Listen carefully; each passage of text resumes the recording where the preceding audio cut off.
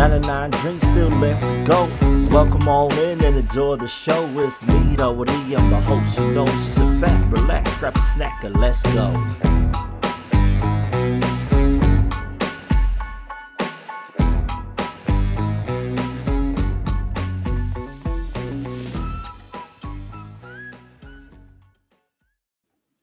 Modi ora te whānau, no mai, haere mai, and welcome into the first episode of 2023. What the heck? Welcome, everybody. It's the new year. This is the first episode back. It's such a good time. Summer is here. It's so thankful. It's so hot, and we've got our returning guest. We've got Harris back in the studio. Whānau's keen to rip open and get this new year started off right. So let's welcome Harris back, everybody. Harris, bro. Welcome back, fella. Glad to have you here. Thanks, Rod. It's good to be back. Always a pleasure. Always. And how's the holidays been? It's the holiday season. Yeah, man, it's been great. I have been doing it's hard for me to do nothing, but I've been doing stuff that's been relaxing, right? So just watching basketball, reading, Nice. writing, and just going for walks. Nice. Without a destination, those things have been super chill, but still rewarding, and yeah, it's been a great time. And spending time with family, of course. What about yourself? So that means you're back in Harwater? I am back in Howard. I'm back in H-Dub. Yo. Bro, it's funny. I will every time I come back, I'll see a new shop open and then close. Yeah. I'm like, I don't know this existed, and then shut before I came back. I'm like, okay, cool. Bro, I swear the only ones that stick around, I think this is the same in Waitara too, is either a food shop or the alcohol shop. That is the truth. Yep. That's all that stays open, man. Always. That Loyal customers, that's why. What else are we gonna do, right? Bro, especially because like the alcohol shop feeds like the hot bread shop the next day because you're so dusty, you just gotta wake up, grab you some chicken and chips, a pie, Powerade, you're away. Back to the bottle store round two. The circle of life. Yeah. Bro, it is. It's a tough cycle to break. But we're trying. We're trying. There is a thing that we've started on the show since the last time you've been back. Okay. It's the rock and the rose, your highs and your lows. But instead of doing just the week, let's do 2022. Okay. What was the highs and the lows of 2022? Your rock and your rose. Oh, you're putting me on the spot. Okay. My highs and my lows. So honestly, I've had this is weird. I can't think about the lows. I don't think I've had many lows this year. I've had a really, really great year. So I guess we'll start with the highs, and hopefully a low will come to me.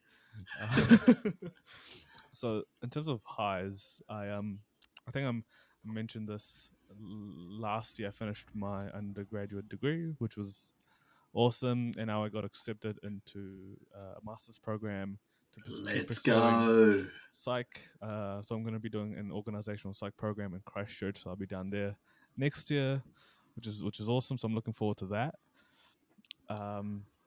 In terms of more personal stuff, I think this year I've learned a lot about myself and the people around me. I felt more connected to who I am and the people around me than I had ever before. And this I've got a lot of perspective because 3-4 years ago I would and this is I mean I'll open up because I think this is important. There'd be times when I would hate the weekends because I would feel the most alone in the weekends, even when I was around people. And so this would happen quite a bit over. This happened for a while, almost like a year and a half, where I just didn't enjoy. When Friday came, I started to panic because I'm like, I have to stop working. I have to spend time with my thoughts and realize how, alone I was. Even though I had friends around me at times, and there's a difference between you can be by yourself and not feel alone. I didn't experience that at that time. So I went through that journey and that process, and this year, uh, more than any other year in the last few, uh, I felt really connected to the group of people that I have, especially down in Wellington. Way more connected to my whānau now, and to myself. Right, I can spend a ton of time by myself and feel connected to myself and to all of the people that aren't even around me. So that's been a really amazing high that I've experienced. But that doesn't mean I still go through some periods, of course, like everyone does.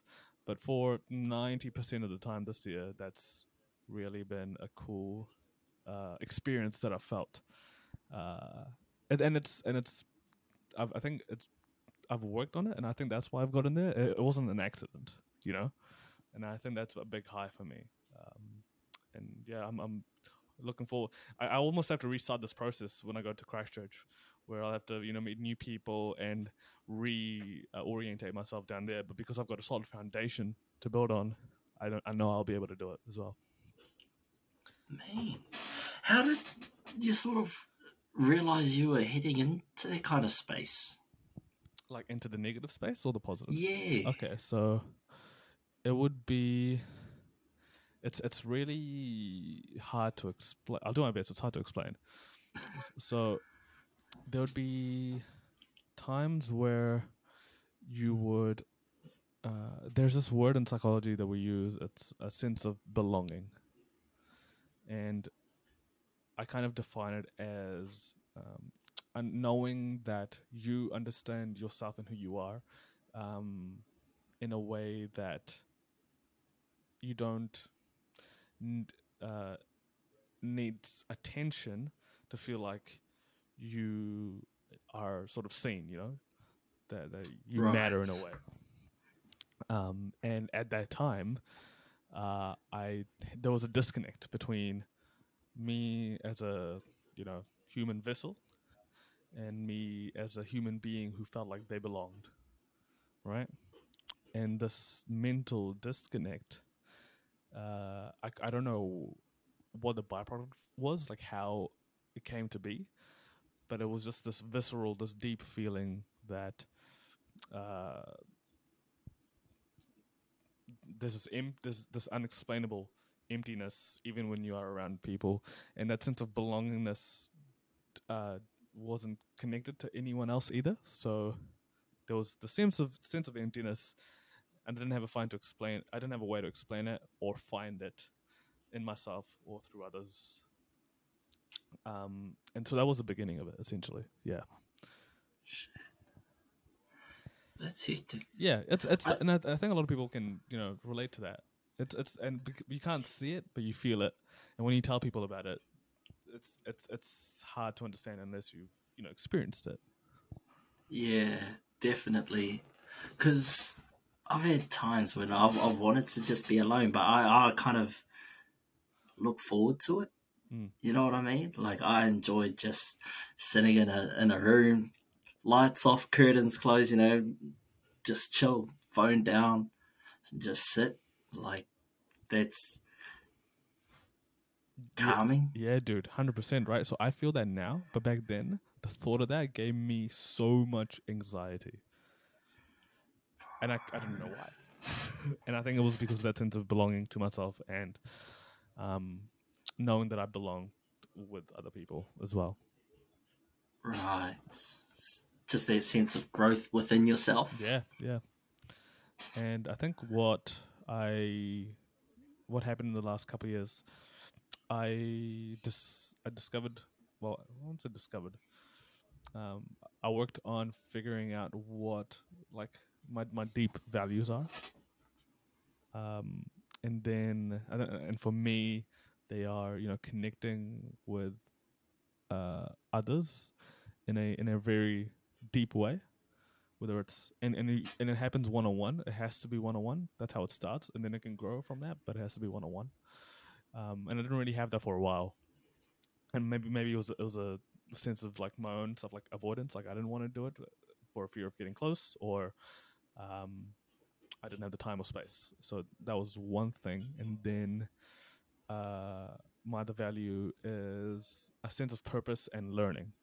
And at that time, I didn't really have that. So I felt lost sort of intellectually and spiritually, which is basically like the two things that I really need, right? Yeah. So when I got back into learning, got back into university, I found such a passion for what I was learning about, and more so because it helped me like learn by myself through that process. There's a common saying in psychology. It's um, most people who go and do that major is because they want to understand themselves to a certain degree, which I think there's a lot of truth to. But I found that me learning about human nature in a way that really sparked like this massive light bulb and going, oh my god, this is so cool. Let me share it with people. And then there was the other part. I'm like, oh, who can I share with? I don't really have deep connections, or I don't think I did. So I had to reestablish those. So really build connections from the ground up. And then once you have a solid foundation of trust, connection with your friends, then I was like, okay, cool. I know. Like it was sort of confirmed in a way where you don't have to be around them, but you can still feel people's love for you. Because you give that Yeah. to yourself. You like when you give that to yourself, other people can give it to you too. Yo, that's on. Yeah. So I gave you my lows for a few years back, and then my highs accumulating up for after all those years to now. Yo. And sort of, do you have any advice for anyone who's trying to look to rebuild? Because I'd say it's rebuilding those connections because in your mind, you don't have those connections built with your friends, Fano, and yourself. So, do you have any advice for how people can go about rebuilding those um, relationships? Yeah. I can only share my experiences, and hopefully that can help. Um, for me, the first step was like acceptance, like accepting that there's sort of this void, and I'm not to blame for it, but I am Mm, responsible to fill the void. So that was the first thing, accepting that it is my responsibility. It's not going to happen willy nilly. And the second part is the only way you can fill a deep void is by looking at yourself in the mirror. Sometimes you can do it on your own. 9 times out of 10, you can't, right? So I said this in the last episode. Like I went to therapy, and that helped me put a mirror to my face in a very kind way, and helped me realize the things that I needed to do, which was be more open and be more vulnerable with myself and with the people around me. Have uh, trust myself and give myself space to uh, experience the emotions, the highs and lows, and be okay with the lows. Like I realize it's like information, it's feedback when you experience lows. And when I looked at it as feedback and information from what the world is reflecting back to me, I could sit with it. I could sit with the discomfort more comfortably, and then once I could sit with it, I could learn from the discomfort. ah, And then learning from the discomfort taught me that uh, I have to, for me anyway, I had to be vulnerable with other people and be okay with the negative aspects of life. And as soon as I'm okay, as soon as I stopped fighting it and started accepting it, it that's when it started getting better, right? But it was a whole process, and it wasn't linear as well. It was a lot of ups and downs. Um, and then once I did that, and then I felt more connected to my friends. And I remember specifically there was a time where I used to feel really envious of people who were quote unquote doing better than me, right? yeah, Um, yeah. which is super normal. A lot of people experience it. We just don't talk about it.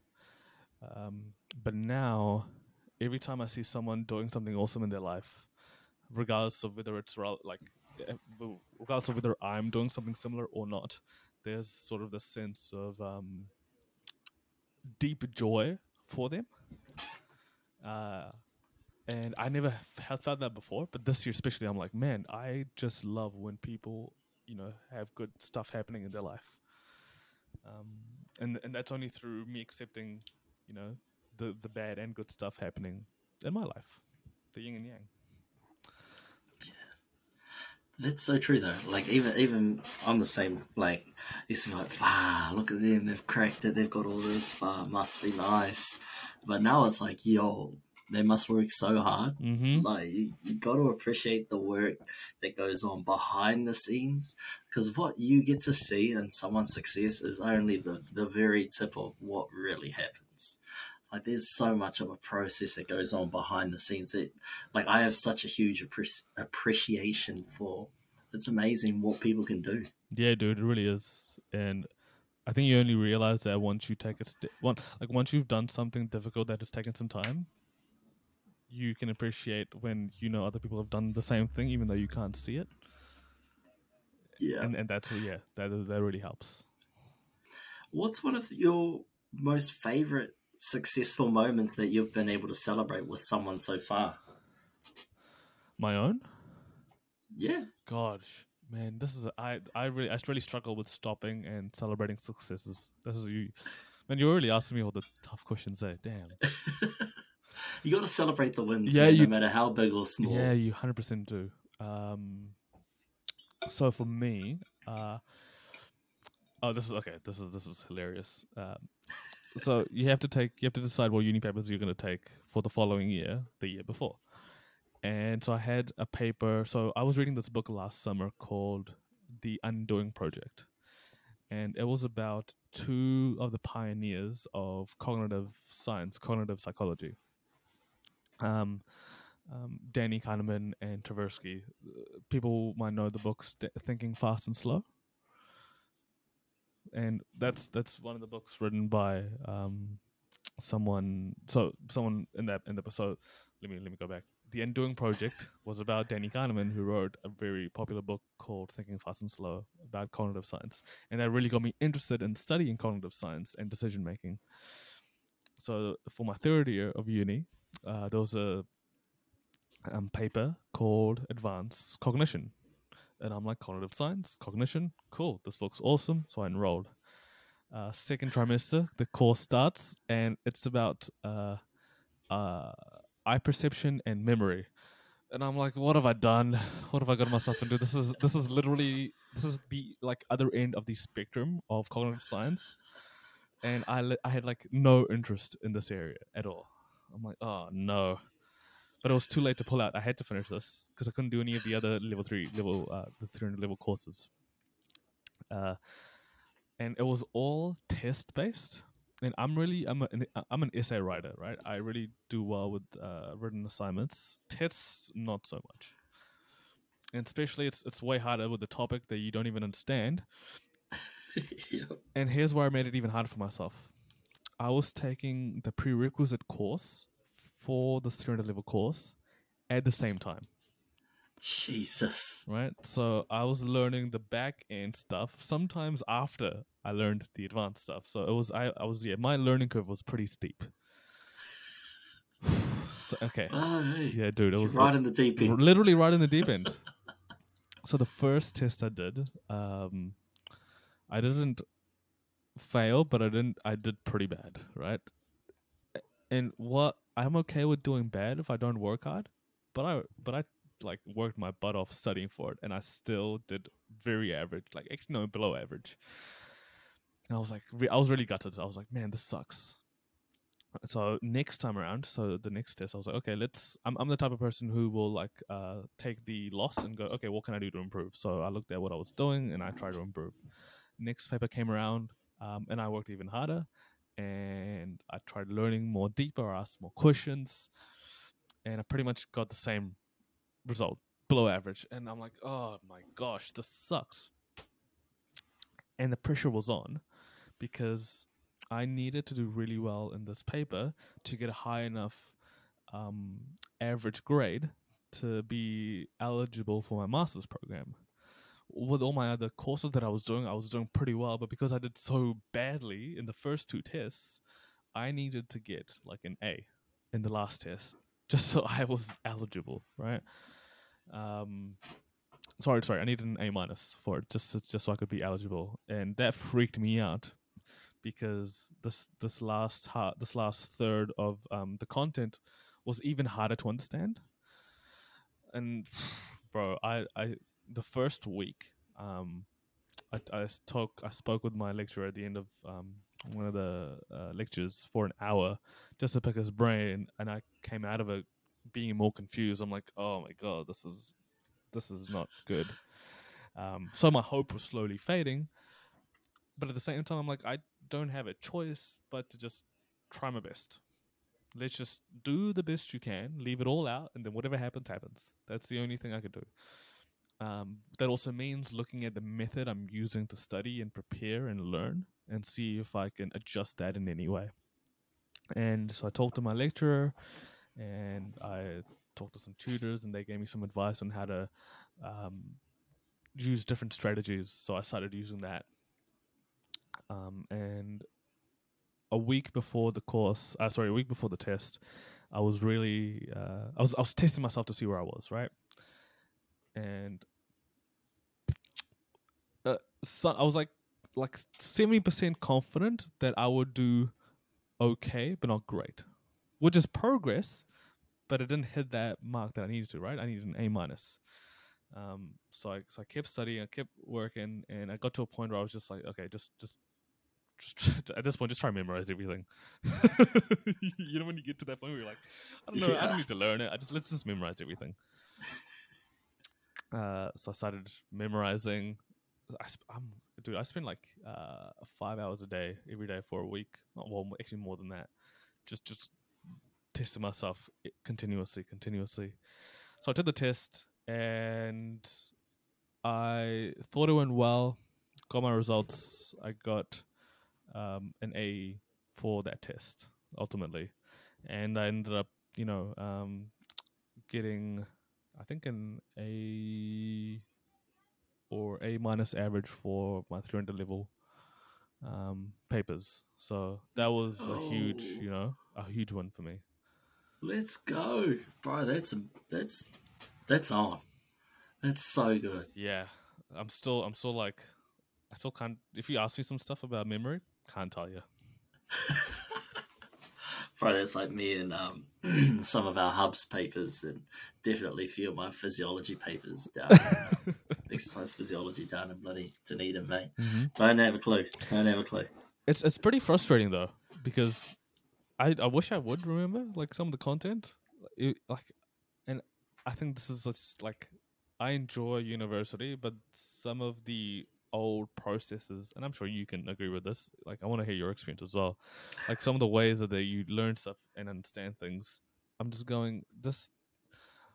At some point, we have to change the system, right? Yeah. What was your experience? Almost the same. Like, if you don't fit within the mold, then you pretty much fall through the cracks at university, unless you've got amazing support systems in place, or you just have that "fuck you, I'm going to succeed anyway" attitude. You're really going to struggle. Um, I don't think university is set up for modern students. Mm-hmm. Like, it's very old school in the way everything's taught. I mean, even down to the damn ceremonies when they walk out with those bloody golden spoons and wave their little magic feather over your hat, and whoop-de-doo, you're a graduate now. It wasn't until I got to Fizzy 320, which is the Māori paper that a lot of the guests that I've had on the show have talked about down at Otago, because that's the first time you actually get to experience a paper that takes into account different types of learning other than the sit and listen to a lecture, literally read the lecture slides to you. This is the first time when you're not expected to write notes from all the material, because everything's so engaging. We're encouraged to work within groups. We're encouraged to do the readings by reporting back to our groups each week on what different aspects we've found, and then we have to report that to the entire class. So that paper and that experience changed my whole perspective of university. And then I started to think about how I can implement Tao Māori into the rest of my papers to help get me through, instead of trying to relate those papers to me and my life. I was just relating my life and my experiences to my papers moving forward. But I agree, essays are so much better than tests. Tests put you under so much stress and so much pressure to achieve some bullshit rubric. Whereas an essay, you can explain what you mean in more than the 50 words that you get on a fucking test sheet in an exam that only lasts 2 hours, where your essay, you've got, 2 weeks or 10 days to write your essay and get all of the ideas, all the themes out in a clear and concise manner, as opposed to a test where you're trying to answer complex questions with an answer of about 17 words. 100%. And I think essays also show, your thinking, your critical thinking in different ways. Like, you can have a test question that can be like, which out of the four, which is, so in psychology, it'd be like, which of these best explains this concept? And you have 4 options to choose from, and you pick the one that is like the best, even though all of them, in a way, explain it. Maybe one of them has a little bit of error to it, So I guess you have to be able to read it critically to understand and choose that one. But wouldn't it be better if you could articulate it yourself, in your own words? Obviously, that takes more effort on the administrative side, to read all the essays and to understand everyone's level of thinking to different levels. And it is there's a bit more subjectivity to essays, to essay writing and reading as well. So I get that it's harder on the administration side, but I feel like it shows clearer thinking over time. Yeah. But there is a problem though now, because you can just get an AI bot to write an essay for you. It is true. But it's only 600 words maximum that it can do. Ah, true. Mm-hmm, yeah. Mm-hmm. That's a good point. Because I've mucked around with it. Which that perfectly brings me into what I wanted to do today, bro. Was use this thing to ask some questions, some pressing questions, or topics that we can really dive into and explore. All right, let's do it. What's the theme? I'll chuck it into the Chat GPT, and we'll see what this crazy bastard comes up with. Oh, you're really putting me in the spot. A theme. Okay, I'm gonna go down the route I feel most comfortable with just to begin. Let's go. Human nature.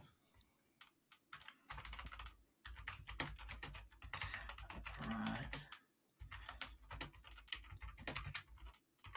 Let's see if I spell that right. So we've asked ChatGPT for topics of discussion about human nature. All right, this thing is crazy. So it is crazy, yeah. It's the way the things it spits out. I got it to write so I make YouTube videos, and I got it to write the description for my YouTube video because I couldn't be bothered writing it. That's so good. And it did it pretty much like 90% of it was correct. Holy shit. So what did you do? Did you type in what it was about, or? So the prompt I typed in, the concept was called prevalence-induced concept change. That's what the video was about. So in the prompt I wrote, write me a YouTube description for the psychological phenomenon prevalence-induced concept change. And it just started spitting out a couple paragraphs, and 90% of it was accurate. I just had to edit a little bit, and it was good.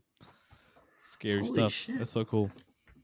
Bro, it is crazy, eh? Like, the evolution of technology now is crazy. I don't know how teachers are going to monitor this shit, but I asked it to write me because this was before I knew it could only spit out 600 words. Yeah. Or it might even just be, no, it is 600 words. But I asked it to write me an essay, a 1,500 word essay on the the effects of on Maori culture since the arrival of European settlers and the harsh truth about colonization with references. And it spat out a whole, like, with references, um, a whole spiel about the effects of colonization. In a small snapshot, you've got everything from pre-colonial statistics right through until today, where it talks about, you know, the suppression of Maori language and culture throughout the 80s and that sort of resurgence it has now. I was like, where do you get this information? Like, even I can't find it. That's nuts. That's crazy. And to do it in such a small amount Oh of time, yeah, I was like, bro, seconds. you are on steroids. I love this. Mm-hmm. And now I do it to find me vlog ideas. Bro, ditto. All right, let's ask a question from chat, from chatbot. That's what I'm calling it. Oh, here we go. Socialization and culture. How do social and cultural influences shape human behavior and thought, and how do they interact with our innate tendencies? Oh, that's a good question. That's a Our great innate question. tendency. Oh, I was actually I'm doing some research about this the other day. This is okay. This is perfect. So there's a study that showed that children that are 14 up that are around 14 hours old. Yep, that's hours. Have a preference for certain physical features, facial physical features over others, like symmetricalness, more just like the shape of it, right? And through that concept, I looked at this thing called lookism, and it's sort of this bias for people who have physical features that are objectively more attractive, right? And I'm like, okay, that's interesting. So I looked a bit deeper, and what is attractive through human evolution has changed, and it's thanks to culture as well, right? So I'll give you a couple examples. So back in the Stone Age, not even just between the Stone Age and like the agricultural era, we most people lived in food scarcity. Yeah. Um, so the a person who was more attractive was someone who was larger, because that signified you had the resources and the means to have food, and because there was scarcity most of the time, that was seen as more valuable and therefore more attractive, to pass on your genes. After the agricultural era, when we could grow crops and produce food way easier, there was an abundance. And this is like mostly talking about the West. Obviously, there are still places in the world that are scarce. So yeah, in the West there was a lot of abundance of food, and so that shifted what it meant to be resourceful and wealthy, and healthy, right? So now a leaner person these days is now looked at as more attractive, because that signifies that you aren't succumb to all the richness of food around you, all the abundance, and you look after your health and wellness. Um, Interestingly, for men who are attracted to women, the ideal woman shape, the waist to hip ratio between those eras, between then and now, hasn't changed. Even though the size attractiveness has changed, what people find more attractive hasn't changed, but the size has changed, but the waist to hip ratio hasn't changed. So that's really interesting. Um, and if you so there was a study done on Fiji that looked at the evolution of body dysmorphia in young women, and they could map it to the introduction of the television in Fiji. So basically, What? before television in Fiji, women were like usually pretty healthy weight wise, and there was no real sign of eating disorders. But as soon as TV was introduced, the shows that were introduced were American television shows, and this is like I think in the 70s, 60s, 70s, and 80s. and the television shows showed skinnier women, and the Fijian woman saw that and identified that as the new model of ideal woman physical shape attraction, right? And over the next 20 years, um, eating disorders started to like peak pretty significantly from that point onwards. So the cultural shift in understanding what is, the ideal shape of a woman changed after um, the American culturalization was introduced to people in Fiji, and that changed the whole concept and made people have eating disorders because of that. Fuck. That's out the gate. That's crazy, yeah. So, what we like our socialization changed how what some people thought was more or less attractive, and same with our evolution. Right. Crazy. Yeah, but we can. Is it? Yeah, sorry, go ahead. And that, like, even today, that'd be due to the increased exposure to more different cultures and societies around the world through TikTok, Instagram, and all that stuff as well. Yeah. So the beauty standards that are glorified are seen as the ideals, but it's not arbitrary because it's based on our evolution of what, like, now that we have an abundance in the West, bigger size isn't seen as attractive, and the leaner size is seen as you're healthy and you've got some form of discipline, whatever. That might not always be true, but that's sort of that's what is pushed, and so now we need to consciously curate a balance between the two. Right. Shit. That's so interesting. It is That's so fascinating. and I hate talking about like I hate objectifying human bodies, and especially like women's bodies through this whole process, but it's sort of the reality of human nature and socialization and what it's, and like in after magazines and television was introduced, you could sort of use that to market an ideal and sell ways to get to that ideal. And that's socialization, right? That's influenced a lot of people to a certain ideal that might not be necessarily true or realistic.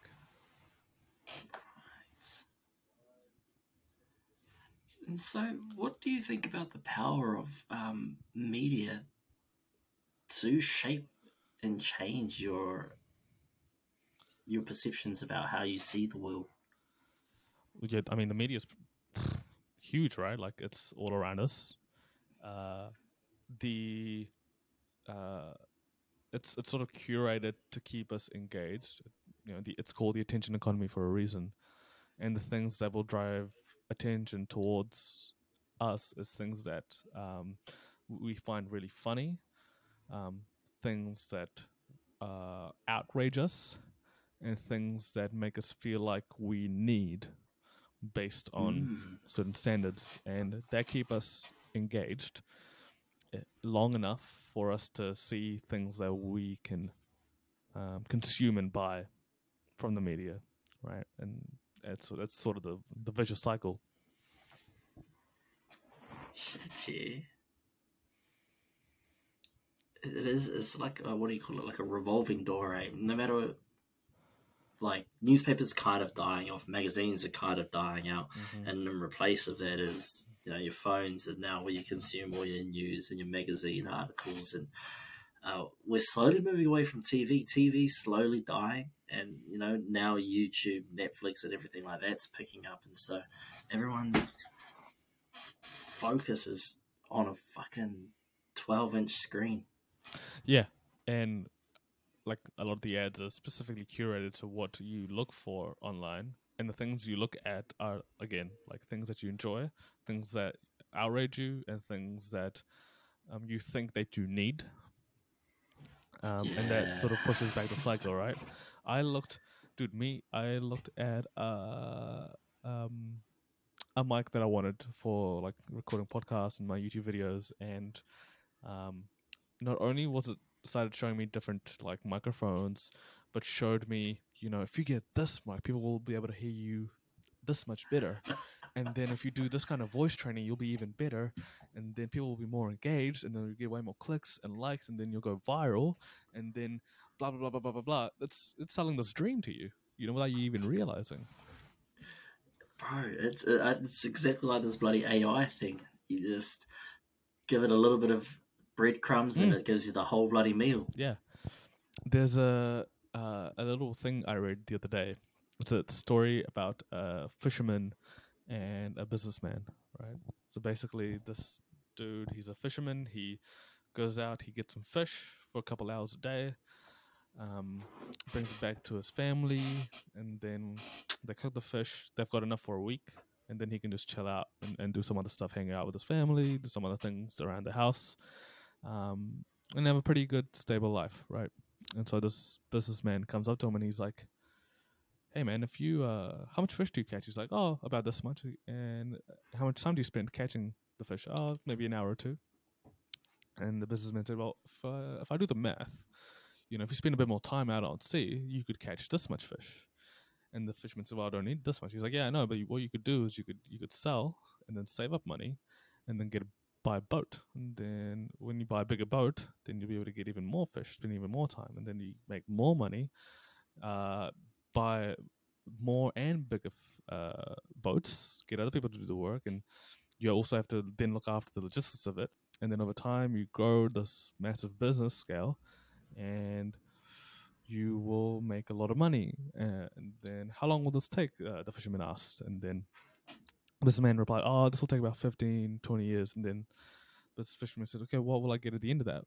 He said, "Well, you'll be able to spend a bit more time with your family. You'll be able to relax, and you'll be able to chill out." And you can see where I'm going with this, right? Like, Yeah, he's selling man. the thing that the fisherman already has, right? And it's just yeah, more isn't always gonna get you where you want to. Sometimes you already have it. Just gotta take a second or two to chill, take a step back, see the bigger picture. Yeah.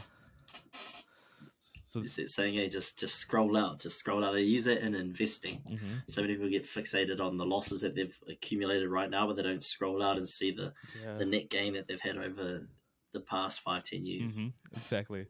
It's like when you reflect on a thing that's happened in the moment, you go, "Oh man, I can't believe I was so unfortunate with this life thing that happened to me, this accident, this tragedy. I lost whatever, house, a partner, a job." But then a year later, something also might have happened because you lost that job or that partner, or you might get a better job, your dream job, and then you go, "Oh man, I'm so glad the thing that 1 year ago happened." But 1 year ago, you hated that thing happening, right? So I feel like you can't. It's like there's no like stop, and every time you go, "This was meant to happen for a reason." When something good happens, and then you go, "Oh, this is going to teach me a lesson." When something bad happens, it's like, yeah, but if you have to take this bigger picture approach, because everything is just going to keep happening and happening and happening, and you need to have some level of respect for luck and risk, as well as the work you put in, but also not take everything as like, "Oh man, this is so bad," because who knows what the next thing will be. And same with good That's things, so right? true. Yeah. So that's the things that I've learned recently. That's mean. And that's reminds me of this conversation I had with Barry a little while ago about his social media success and stuff like that. Is he's like, well, you can't really plan for it. You can plan as much as you want, in terms of content, but what people like and what people don't like, you can't really plan for that. It just happens or it doesn't. 100%, man. That's such a harsh lesson to learn, because you can really like something, and you go, "Oh man, this is gonna be epic. A lot of people are gonna love this." Then you put it out in the world, and it's like crickets. Yeah, Like, yeah. It's happened with a few of my reels. yeah. You're like, man, I really like this one, and then when it comes out, you're like, only 6 people like this one. Dude, But luckily, we're not playing it for the like game. We're playing it for the long game. yeah, hide up. And it's really hard to do that when your mind is focused on the present. Yeah. Well, I think I'm just looking at it as exposure. I mean, 6 people is better than no people. Yeah, exactly. It's almost like I think about it like that, but and I also think about it as like I'm just building a skill. Mm, That's all I'm trying to do. I'm just gonna build a skill. People watch it, cool. People don't watch it, cool. This skill is gonna help me in the future in some way. Who knows what way? yeah. But I'm enjoying building the skill, so that's what I'm gonna keep doing. That's it. As long as you enjoy the process, if you hate editing and if you hate filming and if you hate ringing people up or reaching out and messaging them and telling them to jump on your podcast and have a yarn, find something else to do. I almost find it's like going to the gym. It's really hard to like start the writing process for a video. It's really hard to start the video recording process. And it's hard to start the editing process. Sometimes I'm excited to do it, but sometimes it's like the gym, right? Sometimes you're excited to work out. Sometimes you're just like, I can't be bothered. Yeah. But once you get into it, you're like, okay, cool, yeah, this is fun. I'm enjoying this. But sometimes I'll go and uh, I have to remember that my brain and my biology is focused in on short-term pleasure. So I have to consciously curate and go, okay, I have to engage in short-term pain so I can get long-term pleasure. It's that instant gratification, eh? Yeah, pretty much. Yeah. I'm built exactly the same. Yeah. Like, I'm a win now. Yeah, exactly. And it's really hard to, like, everyone experiences this, and it's really hard to overcome. So you need a process, and I feel like if you enjoy something, it's going to be easier to do when that thing gets hard to do than if you don't enjoy it to begin with. Yeah, 100%. Well, tell us a bit more about your content creation journey. I've always been into creating content in some way. Even so, when I first started my personal training career, like 8 years ago, I created a blog and I used to share like write fitness articles, very very poorly written fitness You need a articles. chatbot. Oh, dude. Oh, yeah. If I had that back then, man. Yeah, dude. I read back to some of my stuff. I'm like, oh my god, this is gross. Well, which is a good thing because I know I've Yeah, grown, right? Um, it's that growth. yeah. So I'm just the type of person who likes to take information in that I think is really interesting and then share it with the world. I'm like, hey, look at this cool thing that I learned, and I think it will help you if you know this information. So that's how it started with health and fitness information, and that's why I became a PT. And then I've always had a knack for communicating it in different ways, with whether it was a written platform or video. So I did that for a little while, and then my natural progression from that was when I started working as a person who taught people how to become personal trainers. I didn't need to write articles. I didn't need to record videos. It was literally my job to share the information that I'd learned, which was awesome. So I really enjoyed doing that. And some of the so I had to, the syllabus was sort of created pre-hand, but I could transform it in my own way, which is cool, right? So I could create the content in a way, and then most importantly share it. But when I stopped doing that, um, there was a sort of void. I'm like, I still want to share things that I learned. One, because it reinforces it for me, so in a selfish way, it helps me learn. But I also enjoy seeing people take information in and go, "Whoa, that was cool," and experience the same feeling that I experienced when I learned something cool. That's the only reason, that's one of the reasons I want to do it.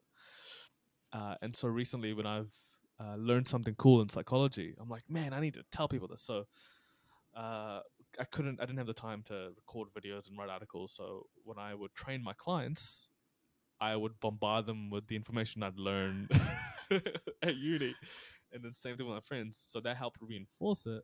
Um, and I would look for that spark in them to see if they enjoyed it. Not all of them did. They were like, "Yeah, okay, whatever, Harris. Just can we do this next exercise?" I'm like, "Fine. I guess you are paying me to help you exercise, so I suppose we can."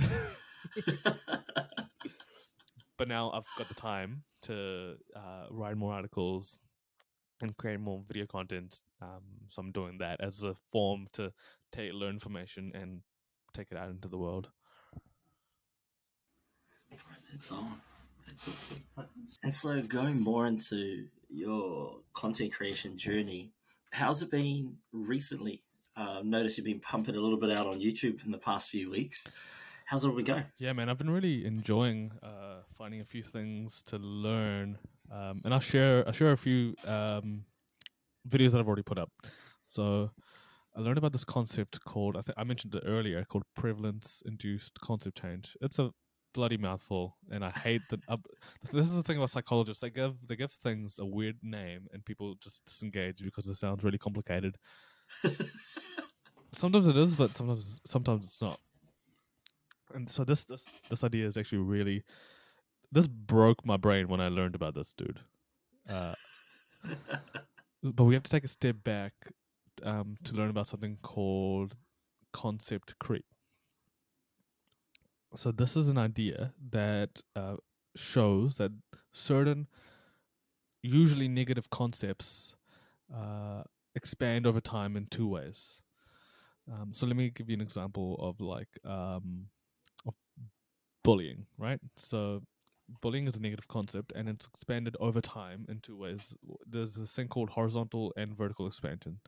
So horizontal expansion means that um, one concept can broaden to have new so that the concept can broaden and it can be applied to new contexts.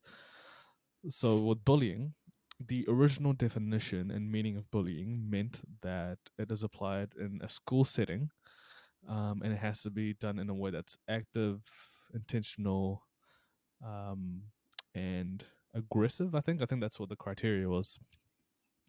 But now, the concept has expanded where it applies in the context of the workplace, which I think is a good thing, Yeah, 100%. right? So, yeah, this is just a natural phenomenon, and the thing itself isn't good or bad. Depending on the context, it can be. So, in this context, it's a good thing.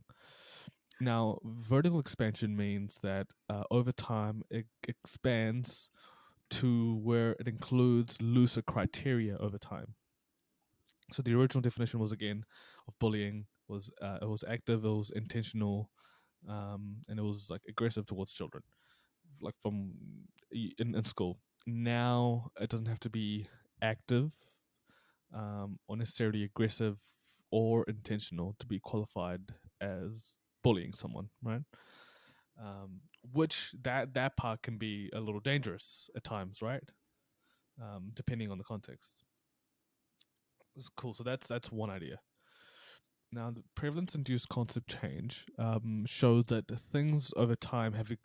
concepts over time have expanded in a way that um, just look different, and scientists sort of studied this with um, the blue dot effect. So the blue dot effect essentially is there's a room where participants looked at dots that ranged from very blue to very purple, and they had to answer one question on the screen: is this dot blue or not blue? Initially, they had 50% of the dots were any range of very blue to like blue purple vagueness to, and the other 50% were blue purple vagueness all the way to very purple. And over the course of like the hundreds of trials, they reduced the number of blue dots. So they just saw blue dots less frequently over time. But what happened was the participants, when asked about if they saw blue dot, with what they previously said they didn't see blue, this was purple. Later on in the trial, they said no, this is blue. So they changed their criteria for what blue was, and they loosened it up so much that something that they didn't consider to be blue before was now blue. Okay, vague concept. And if you look at dots for hours at a time, your eyes go kind of funny. Like, okay, this might not work in real life practical terms. So they did this with morality, moral judgments. Right now, things get interesting. So they had a bunch of um, very ethical, and all the way to very unethical job descriptions. And the participants had to choose whether something was unethical, or sorry, if it was if it was unethical or not. So what a participant at the end of the study initially thought was ethical, the same job description was unethical by the end of the study, only when there were fewer ethical job descriptions. So when they reduced the number of ethical job descriptions, the participants chose the same job description that they first said was ethical, and that then later on said was unethical, which is pretty crazy. They did the same thing with faces. So they had a spectrum of very um, uh, friendly faces to very like aggressive, threatening faces. And as they reduced the number of threatening faces over time, what participants thought at the beginning, well, said at the beginning, was not threatening, at the end of the experiment, they said the same image, the same photo, the same face was threatening. So as the prevalence of something reduces over time, we don't adjust to the reduction. We expand that criteria to include the things that we didn't have in there before, right? So you can apply this to the real world, and in a way, you can understand things where someone might have a bad hair day and go, I had a traumatic experience at school because I had a bad hair day. But it's still people's real experiences. But it's just it's pretty nuts. Yeah, that's crazy. That explains a lot, though. Like, even you can kind of picture it in your own head, like taking tests and stuff. You know how some of the tests regurgitate old answers, they just change the way it's worded. Mm-hmm. And then you fully second guess the previous answer and the current one, even though you know the answer was correct in the first question. Yeah, hard out, exactly. Yeah. And yeah, if you apply this to a lot of different domains, you can see how things have changed over time.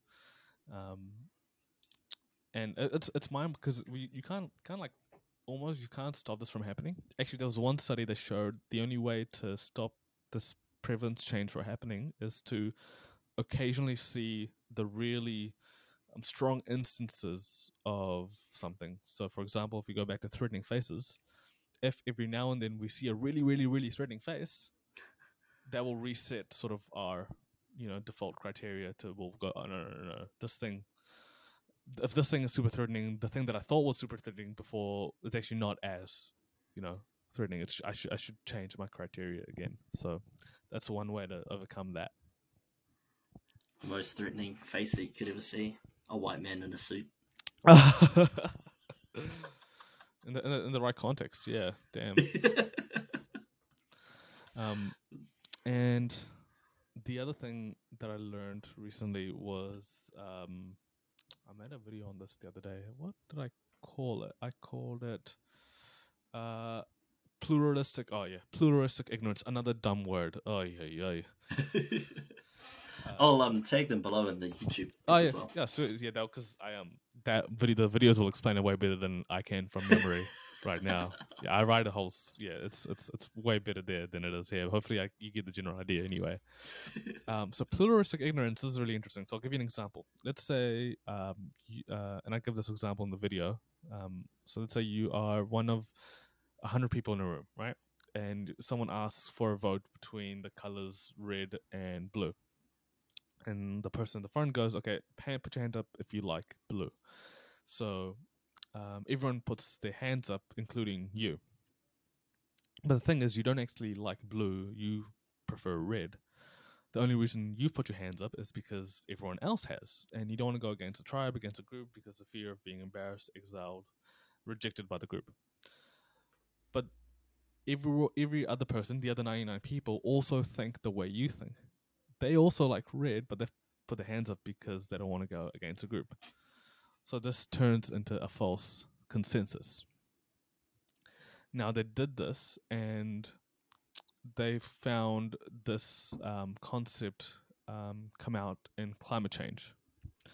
So most people are actually understand that climate change is a thing and that we should do something about climate change, irrespective of race, gender, age, culture, political orientation, religion. Like most people go, yeah, we should do something about climate change. But at the same time, most people think that they are in the minority with that thought. So most people are like, most people think that the majority don't agree that climate change is a thing that we should do something about. So what's the consequence of that? Well, there's more efforts to convince people of this thing that most people already believe in, that we should do something about, instead of doing something about climate change. Of course, we already do stuff about it, but we could spend even more time and resources on it. But we think that we need to spend time and resources on convincing people on it, even though most people are already convinced. So that's a really cool concept, and it's also something that has influenced university drinking culture. I won't go into that. I'll leave that for the video if people want to watch it. That part's really fascinating.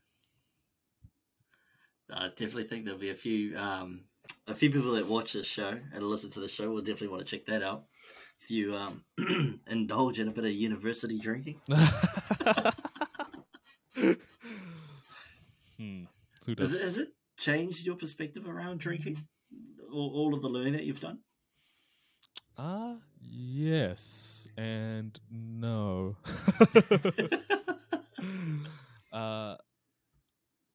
One perspective is, I think,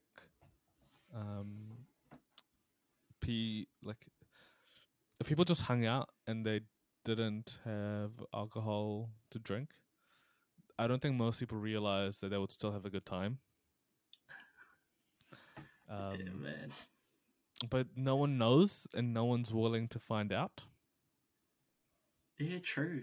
Because I mean, like, there's been so many good times on the horse. Mm-hmm. When you're sober, you kind of, I guess, you don't think about that as much. You know, even though you still have those good times, you still catch up. You can still, go hang out at the marae. You're probably sober at the marae. You go hang out at the pools. You're most likely sober at the pools. It's kind of creepy if you're drunk and around kids. It's a bit fucked up. Going out for walks at the gym, you're all sober there. You can still connect and make those connections. Yeah, exactly. I mean, you go for a hike with friends. There's a lot of activities people do sober, and they're still fun. But we definitely have, in a sense, more fun because our inhibitions have loosened up. We are more willing to say and do things we normally wouldn't. Yeah. I have changed my perspective on, whether we bring out our real selves when we drink, because I think your real self is your authentic self with all its insecurities and the things and the walls you put up, right? So when you drink and you put out your inhibitions and you say what you quote unquote really want to say, that's not the real you, because the real you wouldn't say that. That's true. Right? That's true. So the real you has the insecurities and has the doubts to not say certain things in front of certain people in certain contexts. But a false sense of you emerges after you aren't fully cognitively there. Right? If you're not fully cognitively there, is that the real you? It's a different version of you. But I think there's a false idea that you are the real you when you come out. And I don't like, a lot of people do a lot of dumb shit when they're drunk. I don't think that's really them, because the real, honest, smart them wouldn't do that. That is true. Right? That is true. Yeah. Do you think it's got more to do with sort of being conscious and, well, not unconscious when you're drinking, because you still have some wherewithal about you, but you're not as conscious as you are in the state that we're in currently? Yeah, exactly. Do you think it kind of makes you just more fearless? It removes that sense of fear that you may have when it comes to saying that shit? Yeah, definitely. Because it turns off your prefrontal. It doesn't turn off, but it it stops your prefrontal cortex from working overtime. And the prefrontal cortex is the thing that helps you rationalize your decisions and tells you, hey, don't do this thing because of the consequences. And if that part of your brain is a bit fuzzy and you don't fully consider the consequences, then you're more likely to not fear something. It makes so much sense. That's why a lot of people, just pick up the keys when they're a few boxes deep and whatnot. Yeah, and I mean, like, people loosen up and are, have better conversations. Like, if they go on a date for the first time, they may be really nervous, and they have a bit of chat, and it helps break the ice. And maybe next time you don't need alcohol for that. and I think that's cool. Uh, it's it's only bad if it's like, I have to do this every time I have a conversation with someone. That's Yeah. where it can get tricky. But even though you're not portraying like this, the true, in my perspective, a true you when you are inhibited, it can help open you up so you feel more comfortable over time. Maybe, yeah. Yeah, I think so. Do you have any understanding about how the brain works in terms of like becoming addicted to alcohol? Some, yeah, Some. some. So, addiction is interesting because there's a lot of biology. Like you have to have a lot of people who get addicted have a predisposition.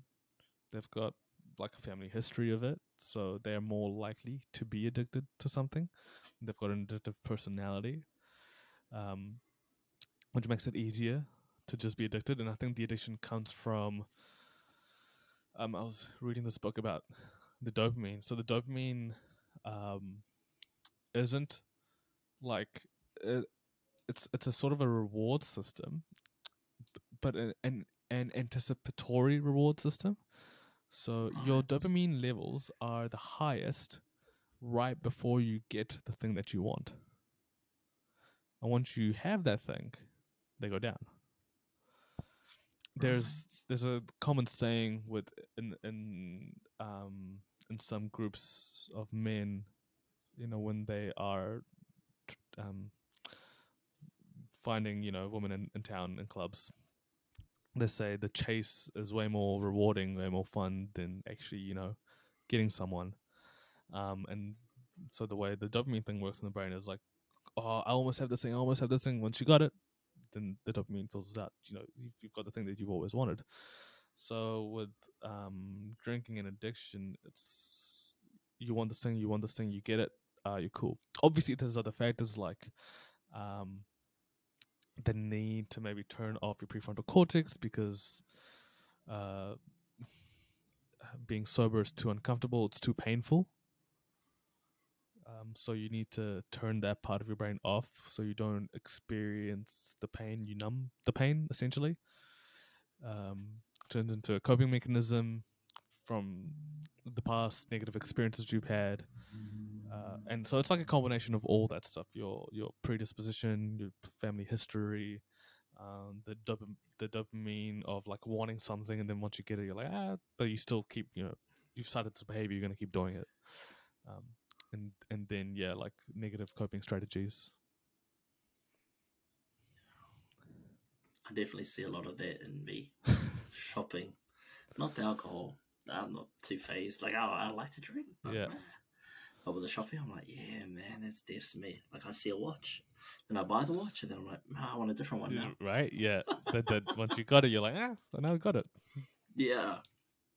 Oh, that's so crazy. It's so fascinating how the mind works to make you feel these certain things or to make you change your behavior and make you act a different way. Mm-hmm. Mm-hmm. That's why it's like when people want to like stop a bad behavior, it's way easier just to think about starting a good behavior, because when you try to stop a bad behavior, you're not consciously curating what it's going to replace. And if you don't consciously curate that, then you might replace one bad behavior with another bad behavior. A common thing with people who smoke and who have a habit of smoking, once they quit smoking, they get into a habit of excessive eating, Yeah. right? That's very common. So if you know that, then you can make a conscious choice. Now, if you prefer, the eating over the drinking, and then you'll go, okay, once I become into eating, I'll solve that later. Then sure, you can do that too. But if you start off with trying to curate it in a healthy way, that is more effective. Because they just love to keep the lips and fingers busy, eh? It's that whole thing, so they just. Yeah, yeah. Feel like tell the brain like, because your brain is like, this is void. I need to there's this void of in my pleasure centers. Because I mean, people will tell you, like the people who like smoke chronically, and this is in my personal experience. This is secondhand from what people have told me. That once they do, feel their craving, they don't feel good. They're just like, cool. I've got my, I've got it. Right. Yeah, exactly. And so you just want to fill a void instead of filling up your cup. What would be the best advice you could give someone battling addiction?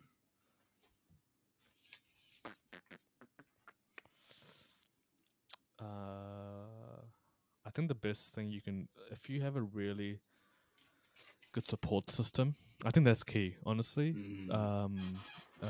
finding a really good support system to help you out, because it's really hard. It's these things are so hard to stop doing.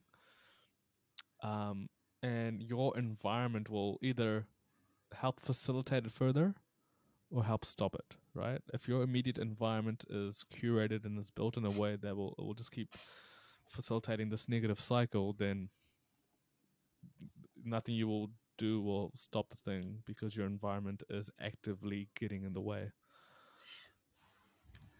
That's so tough, eh? Yeah, dude. Like, yeah, if you are trying to eat healthy, but your family, your workplace, have a lot of bad food all the time and bad eating habits.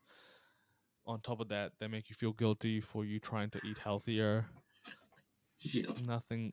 It's if you don't change your behavior, like that's expected. Like, you shouldn't feel bad because everything is against you in that instance. And if you do, holy crap, well done, right? 100%. Yeah. So that's from my experience anyway. With people getting into like healthy habits and how I've helped them. That's the biggest thing that I've tried to get them to do. Yeah.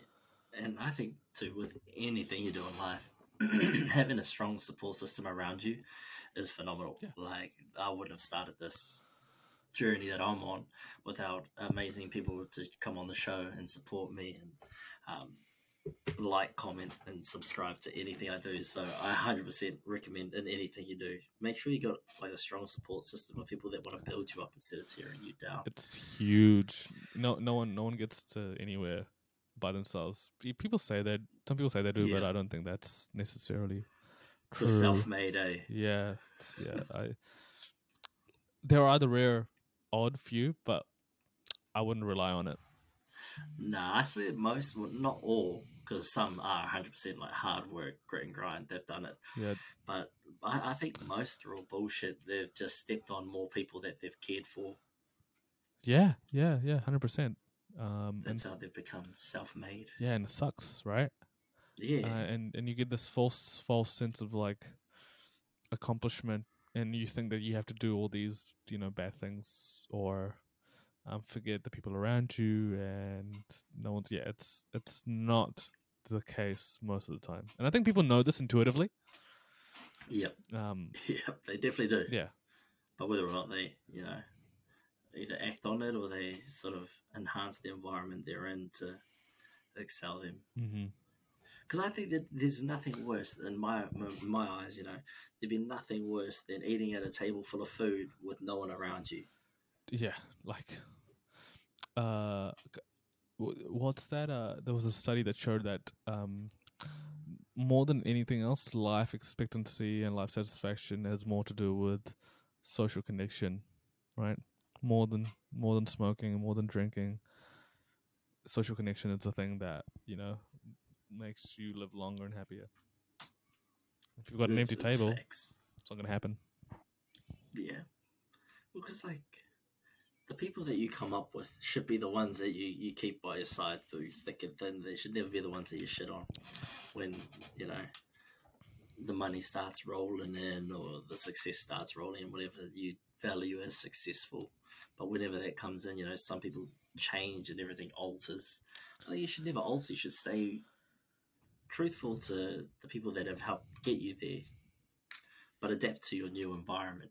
100%.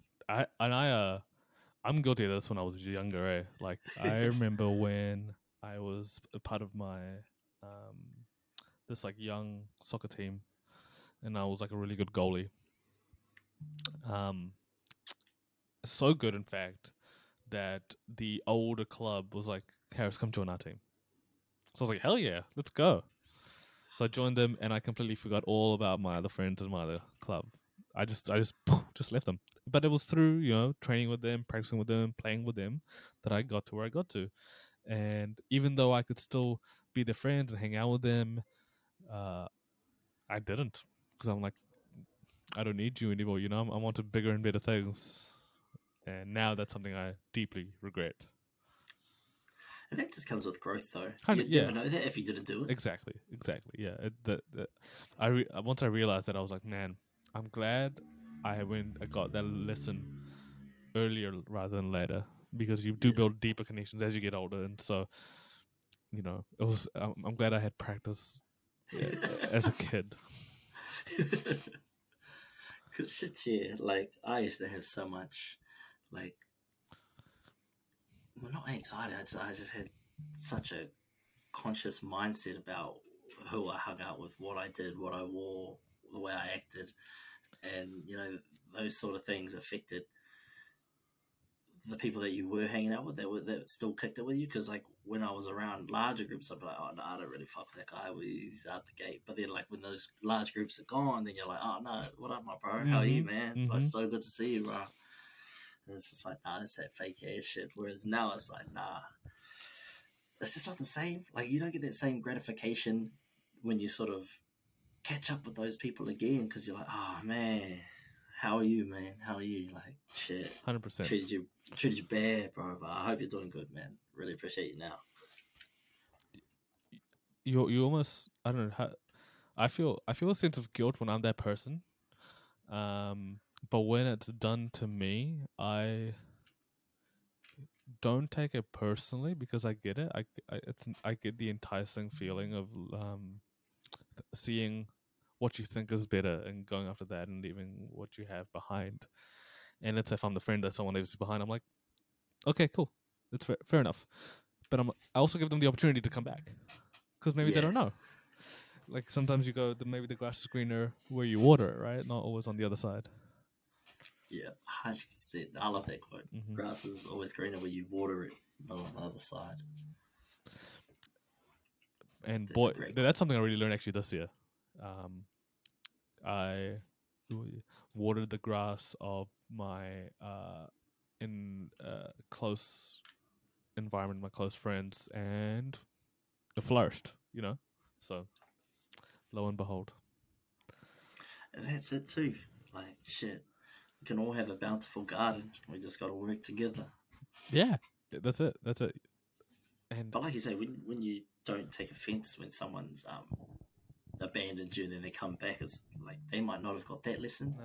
So this might be the first time that they're learning this. Just like we went through that. We've got to learn that someone else might only be going through this for their first time as well. Hard out. And I feel like there's I think there's a lot of outrage recently on people's actions, but I don't think most people aren't evil. Like most people don't have bad intent. They have a bad outcome and they make bad decisions. So like you can criticize someone's actions, but you have to remove the personness and criticize the thing that they did, so they don't identify with it. Because if you made them try identify with it, when you try to criticize them, they're going to be more defensive. Because if you attack me as a human instead of the thing that I do, then I'm going to be like, no, screw you. Uh, and you. So if I know that most people that don't have bad intent and maybe they did something they didn't mean to do, then I can approach it with a sense of calmness instead of going, oh, this is a bad person. He tried to get me, or he did this whatever thing, which makes it easy for me to address or maybe accept a situation or address it. Yeah, because sometimes it is so easy to be like, bro, Harris, it was you, man. You the one that did this, not focusing on the thing that happened. It was just, no, it was you, Harris. Like, you're a blah, blah, blah. You did blah, blah, blah. Yeah, and I remember I used to think that way. I'm like, man, why does this person keep doing this? They must suck. They must not like me. Whatever. Most of the time, it's not the case. They're thinking about something else, and you're just sort of in the crossfire, and they don't realize Yeah. that they've hurt you.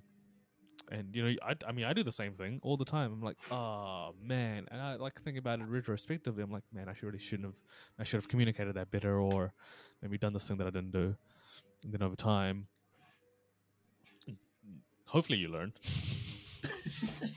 Yeah, that's the goal. I mean, if not, just listen to this podcast. Yeah, just Hopefully you can keep learn coming some back. tips. Save this Yeah. podcast. Keep coming back. Just keep coming back, Fano. Don't go anywhere. Nope. We've got episode after episode. We've actually got a jam-packed year this year. We should have a few guests. I'm pretty sure Harris will make another appearance at some point this year because the door's always open. Oh, I love chatting to you, Ra. It's a great time. I say, What I learned so much. what's in store for you this? I'm going to interview you now, by the way. What's in store for you this year? Well, that's a great question. On top of my regular 9 to 5 job, I am going to be building this up. I've got a few, they're maybes at the moment. I've got to reach back out to them in the new year. But they're somewhat known publicly. Like a lot of people know them. So they're in the works. Whether or not it'll come to fruition, we're yet to see it. They have said tentatively that, yes, they're keen, just reach back out in the new year. So those episodes will hopefully boom. I'm going to try and get in a bit more vlogging. We've got a hoodie line coming out in Feb. So we've got some hoodies. We've finally got a manufacturer, so we're going to get a few hoodies pumped out. We'll see how well they do. They're just going to be pretty simple just for this one. And then if they sell, then we'll bring out like a printed t-shirt. I've already got a few designs in the works. That back wall is going to get painted in the next couple of weeks. So it's going to look a little bit different because I'm sick of seeing it. What color? White. White is in at the moment. I've got another friend who is a painter.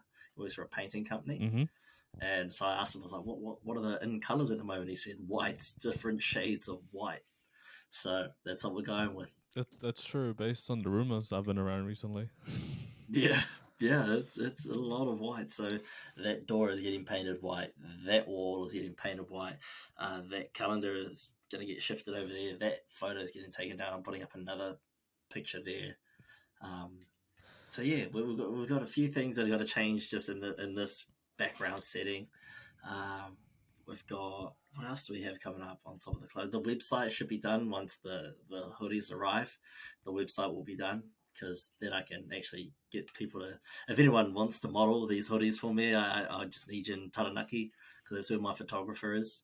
Oh, okay. Here's a shout out to anyone who wants to put in the money. So if you want it, there's an opportunity there. You can take the hoodie with you when you go. So there's that. So I just need some stock photos for the website because it's pretty much built. I just need my own images to replace what's on there. Okay, yeah, I got you. Yeah, and finish that thesis. Oh, that old chestnut. That old. I like how you left it at the very end. You're like, oh yeah, by the way, I have to do this other thing too. Yeah, I got to finish that bastard of a thing. But yeah, other than that, I don't have too much planned yet. Because I was like, well, we'll get through the product launch. We'll get through these Bro, that's couple heaps of guests already.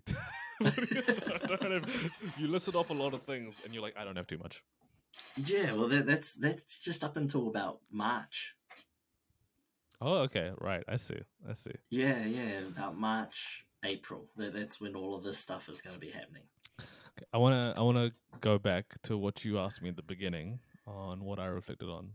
So Yeah, I'm going to ask you, what if you reflect on your past year, highs and lows, what would they be? My rock and my rose, my highs and my lows. Ah, man. I think the rock would definitely be not finishing my Masters last year. Okay. Like, yeah, that would be, that's the biggest rock because it's just sort of dragged on and on and on and on and on. And I'm like, yeah, I'll get there. So since it's the rock, have you taken any lessons from that, experience? Yeah, well, I kind of knew I was doing it anyway. Like I was delaying it, And then I started a podcast and all that, and so I'm delaying it a bit more. And we're getting some clothing out.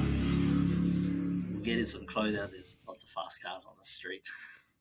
There's no speed sign, so they just roar up and down.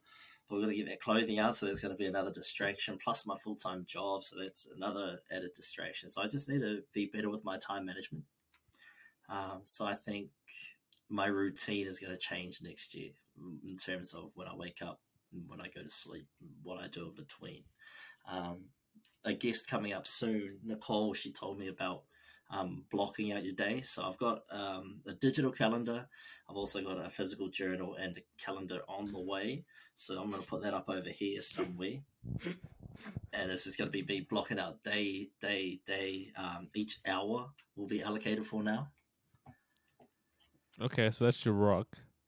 Yeah, so that's the rock. Next time we chat, I'm gonna be like, hey, Ra, so how's your time management go? Yeah, I'll be like, bro, it's become a boulder. Okay, so what's your rose then?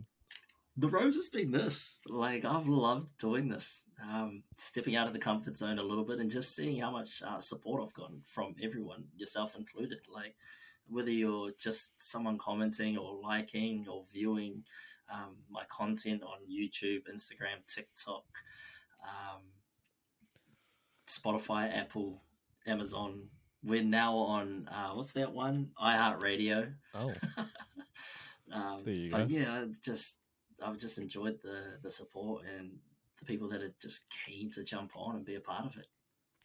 And you probably feel like, tell me if I'm wrong, but when you try to do something and you're not sure how people are going to take it, and when people do respond positively to something and really support you, like, you're not doing it for that, but the fact that you are getting that support is so uplifting, and your amount of gratitude for it just goes through the roof. Yeah, bro, 100%. Like I said, I don't do this for the views and for all of that. I'm just trying to build a brand. Yeah. But it's just overwhelming how much support I've had in the past. I've only been operating since end of October. And that's crazy. Yeah. I mean, dude, the fact that you have put out content consistently over this time, it's not easy to do. Like, doing this and the amount of stuff that you do on top of, your full-time job and on top of everything else. And I'm blowing smoke up your ass, but you deserve it. thanks. like it's not easy, and the fact that you've stayed consistent and you've put in the work. I know there are days, and you've been sitting on the computer with your like this, like what, like your hands on your face, like frustrated, upset, whatever. No one sees that, but I know it's happened. But you've persisted, and it's cool to see that you are continuing to grow and continuing to do this. I just love it. I just love that I can hear and learn from other people, learn about their experiences, and get to share their journey and where they're at. That's, I think, what I love the most about what I get to do with this podcast. Yeah, that is beautiful. Like the conversations you have, you're like, when you learn something about someone, or when you understand their experiences, and you're like, oh man, that's either holy crap, I can't believe you experienced that, or holy crap, that's so cool, I can't believe you experienced that. Either way, Yeah. it builds a deeper connection. And like some of the people that I've talked to, I'm like, bro, I did not know that about you. Like, I didn't know you're an Olympic powerlifter for Pakistan. But here we are. If someone's listening to this and doesn't know the context, we did. You got to go back. Yeah, go back to the first episode, and there's a story about me winning the Olympics as a gold medal Pakistani lifter. That's a great story. And if you're too lazy, there's a reel on Instagram, TikTok, and YouTube. But you need the full story to actually appreciate the whole thing, because it is a laugh. Dude, I still can't believe it to this day. I love it though. It's still such a good story. And do you feel like the more you do this, like initially, like when you first got into it, you'd be like, okay, I think I've got an idea of how this works, and you feel pretty confident. and how things are going to go. And then once you get into it, you're like, oh my God, there's so much more. There's all this stuff is crazy. And your learning curve and your learning curve goes up and your confidence goes down. You're like, oh my God. Yeah. Oh man, I've experienced so much of that. Like, with my PC, it was a pretty cheap one. I was like 1,200, I think. Mm-hmm. And so the GPU isn't strong enough to run bigger files with a lot more cuts in Premiere Pro. So Barry's episode was the fucking hardest thing I've ever had to edit because he filmed on his cell phone and that died 4 times, and then I had to link up the video to the audio, and I've had to cut out so many different pieces because we were drinking, so we had to have toilet breaks and stuff like that. And by the end of it, there was over different cuts because every time you cut it, now you've got a new clip. So I had over 100 clips. There was way too many audio files to fucking count. Dude, wow, okay. And it kept crashing my whole PC. It kept crashing. No my way.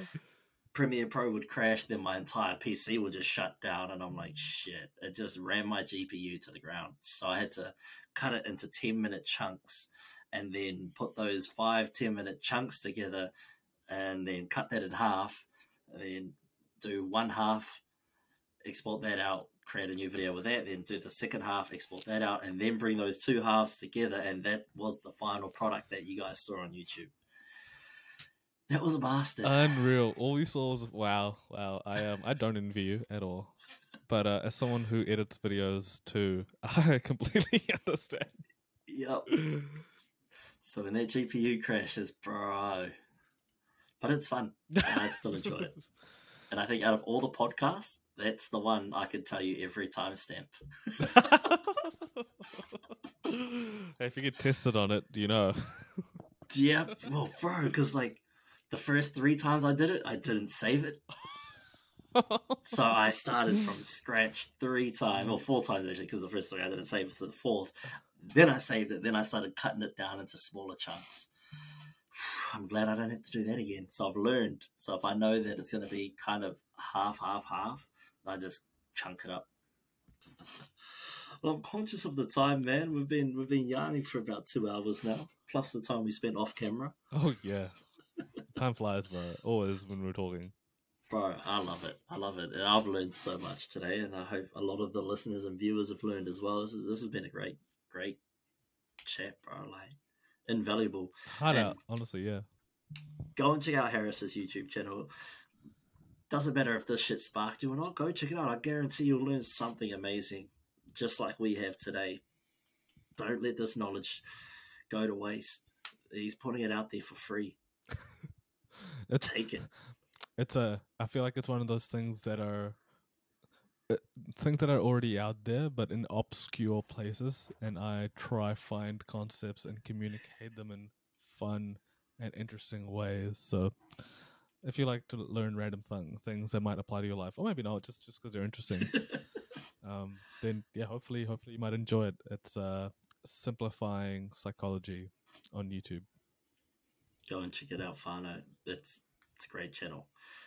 Because I'll tell you what, I'm not reading a 20-page journal to find out what I can find out in a 6-minute video.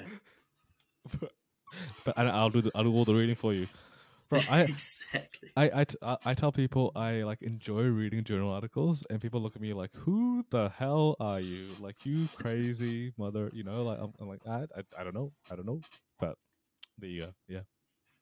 Like, yeah, I take them with a grain of salt. It's 20 pages is too long. I can read 8 to 10s. 20 is too much. Yeah, you're right. 20 is a lot. 20 is a lot. I'm not gonna. Yeah, 20 is a lot. I'll read. Condense your work. If you got a 20-page journal article out there, you don't need condense it. 100%. There's a reason you're an etal. Because I know for damn sure if you're the main publisher, it ain't 20 pages. I'm not gonna add anything to that. That's brilliant. I'm just gonna. You're an etal. I'm gonna leave that there. Well, Fano, this has been a great episode. What a great way to kick off the year. Thank you so much, Harris, for coming back on the show and opening the year. Like, what a way to open the year. I've had so much fun. I've learned so much. You guys got to learn a little bit more about me. So hopefully you guys enjoy this. Is there anything you want to say before you go, my bro?